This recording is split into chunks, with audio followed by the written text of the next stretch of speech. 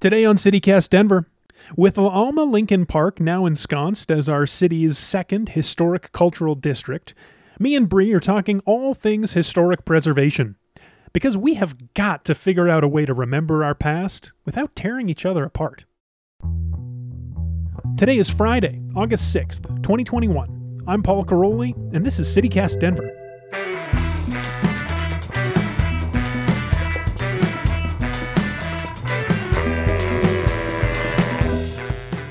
Welcome to CityCast Denver. It's Friday, and we're taking a look back at the news. I'm Paul Caroli, and I'm here with our host, Bree Davies. Hi, Paul. Bree, it's your first full week back with us. How are you feeling? Good. I missed you guys. It's been nice. It's been good to be back and be in the world and paying attention to what's going on in Denver instead of just staring at my baby. Not that I don't love staring at my baby 24/7. It's nice to be back. Yeah, actually, I was going to start there. I think that's what our listeners want to know more than anything. How is the baby? How is Montgomery? Montgomery is fantastic. He's just great. He's real cute. I love him. Healthy, hungry. Yep. All the time. Starving. He acts like he's starving all the time. He's a big boy. So it's good. He's good. Bree, you went to Lakeside last night. You mentioned that you wanted to tell me about something there. What happened? It was so cool. So we were leaving. So the CityCast crew, minus Paul, who had some other obligations, went to Lakeside together just as a fun night out to hang out. I'm insanely jealous. I know we missed you. We really missed you, Paul. And then you didn't get to hear me being annoying and telling everybody about certain things as we walked through the park, history and blah, blah, blah. But as we were leaving, a gentleman stopped me and said, "Hey, I love your podcast." You're kidding me. It was very cool. It felt very cool. So I just wanted to give a shout out to our listener, Chris. Thank you so much for saying hi. I appreciate that you said hey to us and that you listen. That's awesome. I love that. Chris, rock on. Keep doing you. You're the best.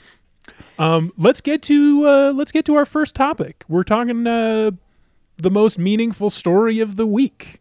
So I think for me, I don't know if it's like one story, but this was a week where I thought a lot about historic preservation with the La Alma Lincoln Park vote on Monday night with City Council approving the historic cultural district there. We obviously talked about that on Monday's show.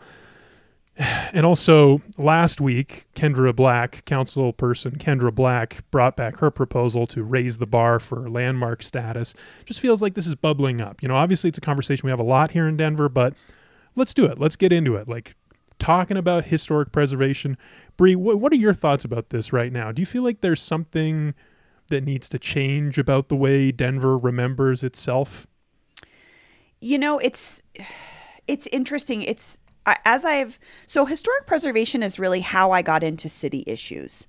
When I was a writer for Westward a couple years ago, I did a cover story on what makes a building historic, like the actual criteria, which has actually since changed since I wrote that story. But it was doing that research into what we consider historic that got me interested and involved in the civics and policy in our city. And so I think we've gone through growing pains. I think we're at a better place now. I don't know if we're necessarily feeling a little bit defeated at this point, but there was just this urgency a couple of years ago, which I think happens every couple of decades here, where we have this urgency to preserve things because, let's be honest, this city changes, the built environment of this city changes so quickly in front of our eyes that sometimes it can be really disorienting. Like you drive down or walk down a city block one day and then literally the next week the entire block has been demolished for something else. So that's where historic preservation fits in. So you said you think we're in a better place now than we were a few years ago. What do you mean by that? I think just mentally as a city, we've gotten accustomed to the fact that this is how we are. We are going to grow and change. I don't know if we're at peace or if we feel defeated about it. But, movements like the move to make La Alma Lincoln Park a historic and cultural district, to me was a great sign that we are still able to embrace and save and support some of our rooted culture, what makes us a city, where people commune, where people gather, where people feel connected to. So I think we're doing better, and it's led by Historic Denver, which is an extremely pragmatic organization. I want to give them credit for that. They don't dig their heels in and get into these preservation fights. They more help facilitate the conversation and try to come to the best conclusion or solution. And that's really admirable to me. Yeah, letting the people of the city itself at the moment in time that we're in decide what's important to them. Like, yeah, as a student of history, that's what I appreciate about it, is that it gets to be something that everybody participates in. And so when historians look back on our moment, they can learn from our choices about what we valued. And that's what it's all about. Absolutely. Absolutely. And that kind of brings us to this topic, right? The 50 actions for 50 places that Historic Denver just revealed. So Historic Denver reached out to the community, to anyone could present or share with them. In last spring, they said, "Hey, what are some places or things or blocks?" I mean, it encompasses a lot of things that you would want to see preserved or are important to you or the community. Mm-hmm. And then they came up with this list of 50 places and things, categorized by a couple different things like that could be preserved. Either as a civic asset, as an arts and entertainment hub, something that applies to is a cultural research, a cultural resource, something that's just iconic architecture here in Denver, former homes of people, all sorts of things. Mm-hmm. Anything jump out at you from the list that they announced? Oh, legacy businesses too. That's kind of a newer part of the conversation for historic preservation across the country, is preserving businesses that are important to people in the community, whether or not they're necessarily housed in a building that is architecturally significant. So I loved that addition to it. El Chapultepec was one of those legacy businesses, Lakeside Amusement Park. One that I found really interesting was Bail Bond Corner at 13th and Delaware. That one jumped out at me too. I love that. I mean, that's just such a iconic part of that neighborhood, is that strip of bail bonds right across from the jail. Yeah, and it's in these old Victorian, there's very small, it's like a small row of houses of turn of the last century homes. And it really exemplifies the scale that the neighborhood used to be at versus what it is now, because it's surrounded by large buildings and a lot of parking lots. That part of the neighborhood is still being sort of developed from the last go round when they knocked down a bunch of that size and style house and just left it as a parking lot.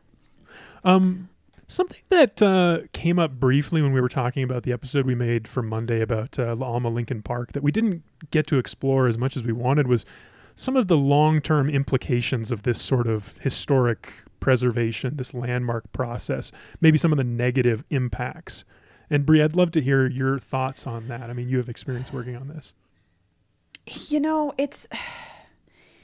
me, it's the crux of the hard part about preservation is, when our city is changing as quickly as it has been, there's this sort of desperation to preserve or save or sort of grab onto every single piece of it that we can still keep. And I identify with that immensely.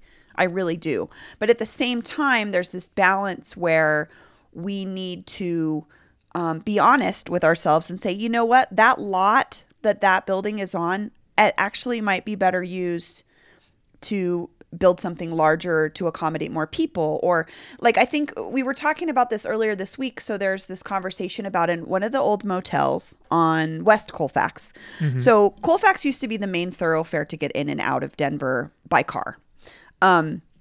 So that's why you see so many motels on both ends of East and West Colfax, because when you were coming in to visit, you were going to stay at one of these motels, that are really built for cars. So they have a lot of parking lot space.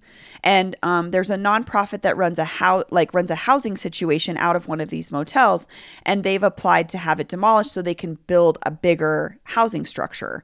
So now there's a conversation, should we save this motel? And to me, we're in a housing crisis, right? We have been for a long time, an affordable housing crisis.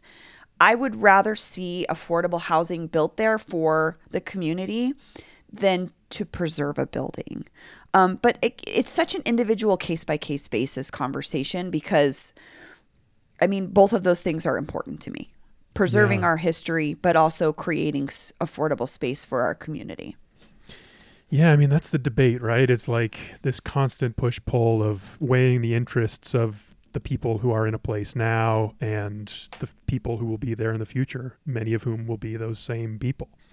Yeah, building for our future, but also building for right now. Our need is so dire right now. And are you worried about La Alma Lincoln Park in this way? Like having been anointed the city's second historic cultural district? I struggled with this quite a bit because I do wonder if this will something like this can a historic and cultural district keep it affordable? And it's not affordable over there. Let's be realistic. I think Kathy Prieto, who we talked to, said, she owns a house in La Alma Lincoln Park that was her family's, and she gets letters every day asking to buy her house for $500,000, over $500,000. And you know what I mean? So like I don't know. I think it's kind of like a wait and see. Like, is this going to matter? Is this going to really help preserve the people in the community? Because that's something that we can't do with a historic overlay, is keep people in their homes. But it does open up a conversation about what we do with the space and what does the community want? And that was something that Kathy really talked about with her daughter Desiree, I think, in our conversation, was the people are so important to this conversation. They're not, they're hoping that this kind of legislation will preserve the community in some way. Yeah. Well, let's look at 5 Points for a second. What do you think has been the impact of the historic cultural designation over there? I think there would be a lot of argument to say that it has not been effective in keeping community in their homes. I don't know if that has to do with the historic designation in any capacity, because I think there's a bigger conversation about the development of that area, extending light rail down to that neighborhood. That was a big conversation when they extended the light rail through 5 Points. It was supposed to be a way for the community to get around, so it would be a positive change for the community. I think a lot of people saw it as the opposite, where then now development wants to build around that transit, and it ended up pushing people out. Where the historic preservation part of that comes in, I'm not sure. I'd have to actually talk to the community and say, do you feel like this was really effective for you, or do you think it did the opposite? Because on face value, it looks like it did the opposite. Yeah, I mean, I tend to agree with that. And whenever I think about 5 Points and the revitalization that we've seen in the last 20 years, I think about Rosenberg's Bagels. I did a story about Rosenberg's a few years ago for Changing Denver, and the whole point of it was that the city had put out this call for proposals from businesses hoping to maintain the historic character of Welton Street. So businesses would apply, they would ask for money and say, this is what we want to put in here, and then we would somehow contribute to maintaining this tradition. So Rosenberg's Bagels, famously a New York-style Jewish deli, came in, and the owner, Josh Pollack, one of the first things he did was he printed up a bunch of merch for his staff to wear with the slogan, turning 5 Points into, and in place of the number 6, he had a 6-pointed star. And this was, I guess, very insulting for a lot of people in the community who walked in there and thought, turning 5 Points into... No, this is a historically black neighborhood. The whole point of this process was to maintain this tradition, this character of the neighborhood. And now the city is supporting a business that is doing the opposite. Man, the Rosenberg's conversation is interesting to me in general. Yeah, I did not...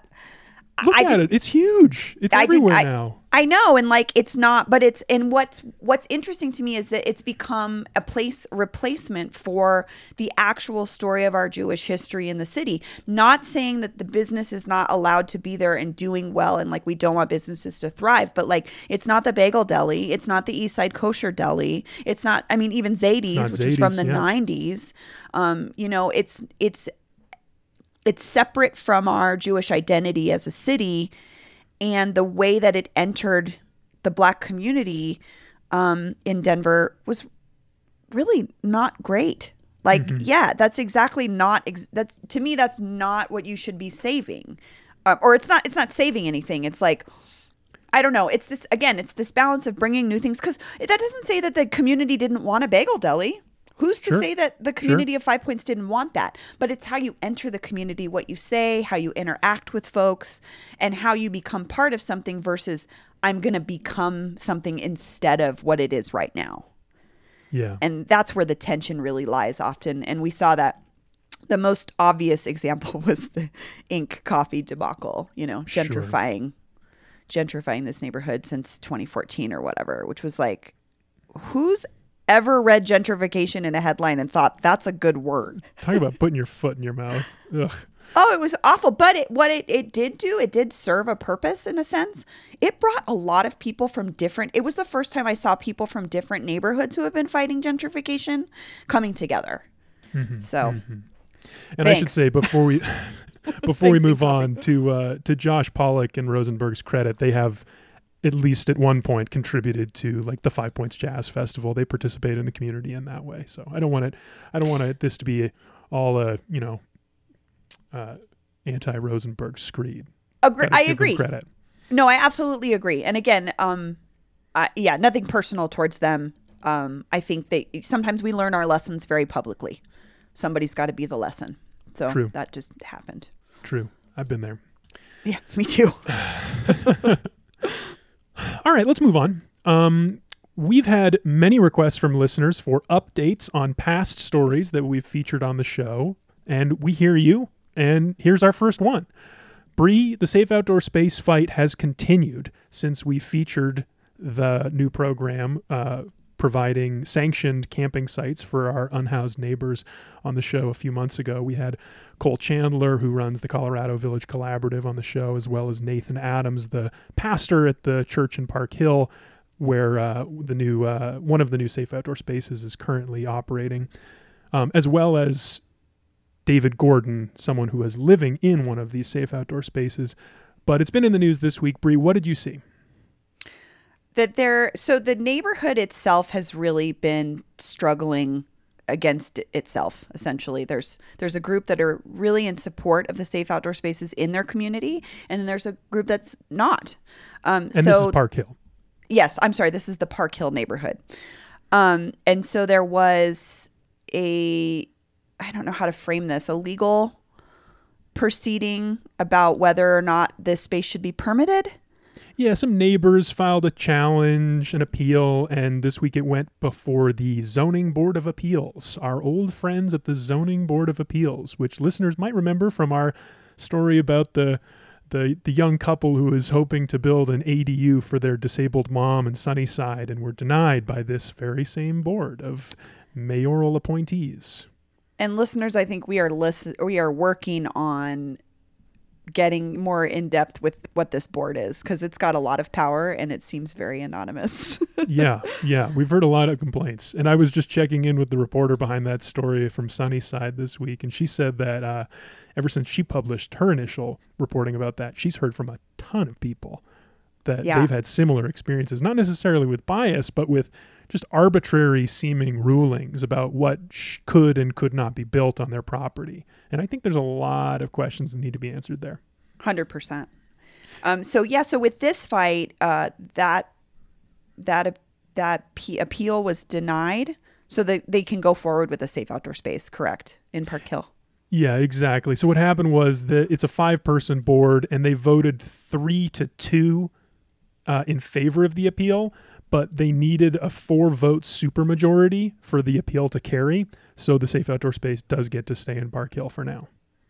This is such an interesting fight to me because I live in a community where affordable housing is built all around and in community. And neighborhoods like Park Hill cannot say the same.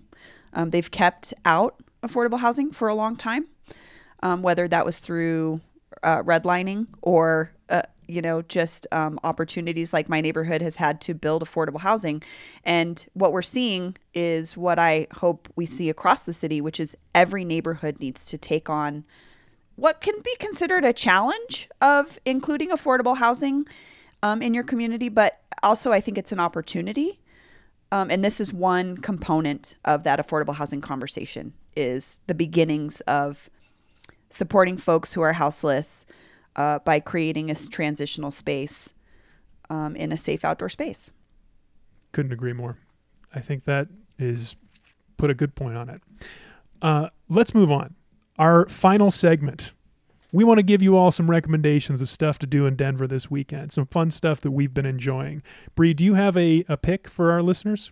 Oh, I do. My friend Armando Gennaro is a photographer here in Denver, and he's got an exhibit up called Brick and Soul, and it's at History, Colorado. Armando's work is incredible. I think a couple of years ago it would have been considered quote unquote street photography, but it's beyond that. He captures Denverites in these moments of joy, celebration, protest. He mainly works in black and white, but he covers communities that are generally not covered when we talk about Denver. When we think about what does Denver look like from an outside perspective, we're shown as these mostly white, athletic, like it's just like such a small box that we're put into of what we look like. And Armando's work expands that massively, from the historic Black community in 5 points to some of my favorite work he's done is documenting the lowrider community. And the lowrider community is truly a community here in Denver. It's not just a group of car enthusiasts, but it's a group of people that do community service within their own community, raising money, doing events for their neighborhood. And he just captures also just the art form of lowrider, of cars, of that car culture here in Denver that is so much more than just car culture. So I would highly recommend checking out Brick and Soul by Armando Gennaro, his photography exhibit at History, Colorado. And you can also support Armando. I think if you just Google Armando Gennaro, you can get his website. You can buy his photographs directly from him, which I always recommend doing because you'd be supporting a local artist directly. But just shout out to Armando and his work. We'll make sure to put a link to that website in our show notes. Yes. And what about you, Paul? What are you recommending? Well, I'm not finished yet, but I've been reading a book that has really, it's got me really excited about the North Side. And I've kind of got a story idea brewing that I haven't brought to the team yet. So, stay tuned for that, Bree. It's a book called Small Doan by Dick Kreck. Bree, Cool. You must be familiar with the Small Doan family. Yes. They're one of the most, if not well-known, Italian families in Denver. Yeah, and the book is like fascinating. It tells the whole history. It's The Definitive History by Dick Kreck, former Denver Post reporter. I'm about halfway through. So far I've gotten like the connections between the Denver Italian mob and the Pueblo Italian mob. And I've got some of the stuff about like this string of mob killings in the 20s and 30s that happened, all connected to moonshine and prohibition, because apparently that's where the Small Doan family like made its name. But one detail that I think might entice listeners, Clyde Small Doan, the big boss man, he went to Fort Leavenworth for a couple years when he was a young man. He took up painting. He was a painter. But we don't have any of those paintings because the prison system didn't allow him to sign any of his work. So I love thinking about this fact that somewhere out there are 20 or so paintings by the biggest mob boss in the history of Denver that are just completely anonymous and we'll never be able to see or know what he painted. Oh, that's a bummer. Isn't that great? That would be a great exhibition. Yeah. Do we know if the Small Doans are still in Denver? Like, does the family still live here? That's exactly what I want to know. That's my pitch for a story. I want to figure it out. Yeah, I have to say I don't know. Well, listeners, stay tuned. We might figure that out. Okay, listeners, we have one final special treat for you. Today, sadly, is Lizzie Goldsmith's last day with us. She was here for the summer, but she's departing. But she's been working on something special that you're going to hear right now.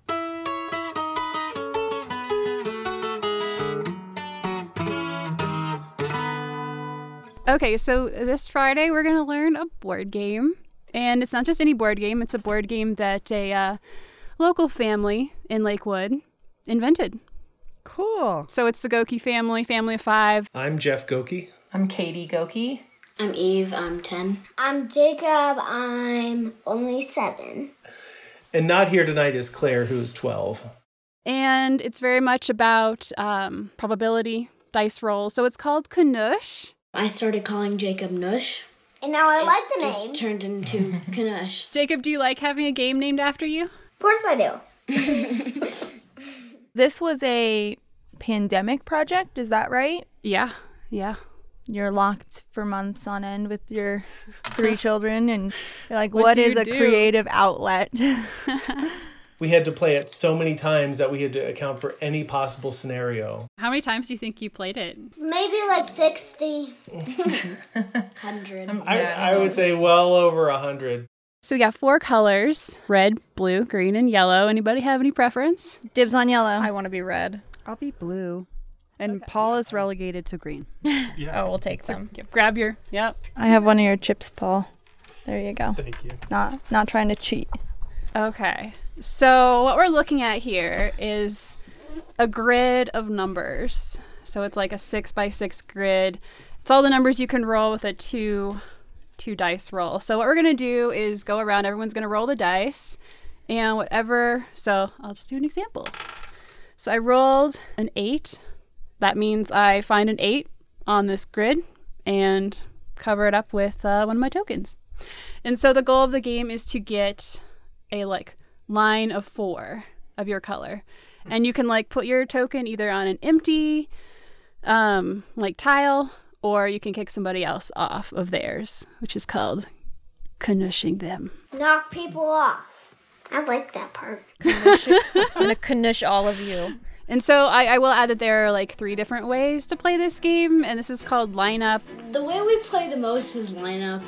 Probably recommend lineup for you to play first. What is the regular length of gameplay, would you say? It takes about 10 minutes. But this is my first time being a part of a game, so we'll see how it goes. Okay, 7. I'm going to go right in the middle. Nice.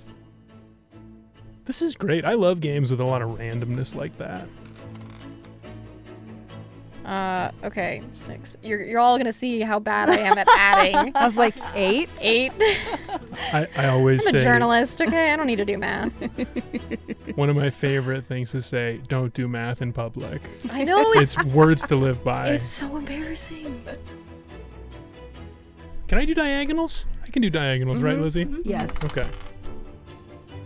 I don't know where to go. I guess I'll start again. Stay out of my territory, Bree. No, I'm sorry. I'm not.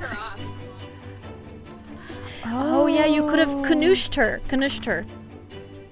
Now we're gonna see how competitive our coworkers are. 7. You gotta stop Paul. Look he's on his way.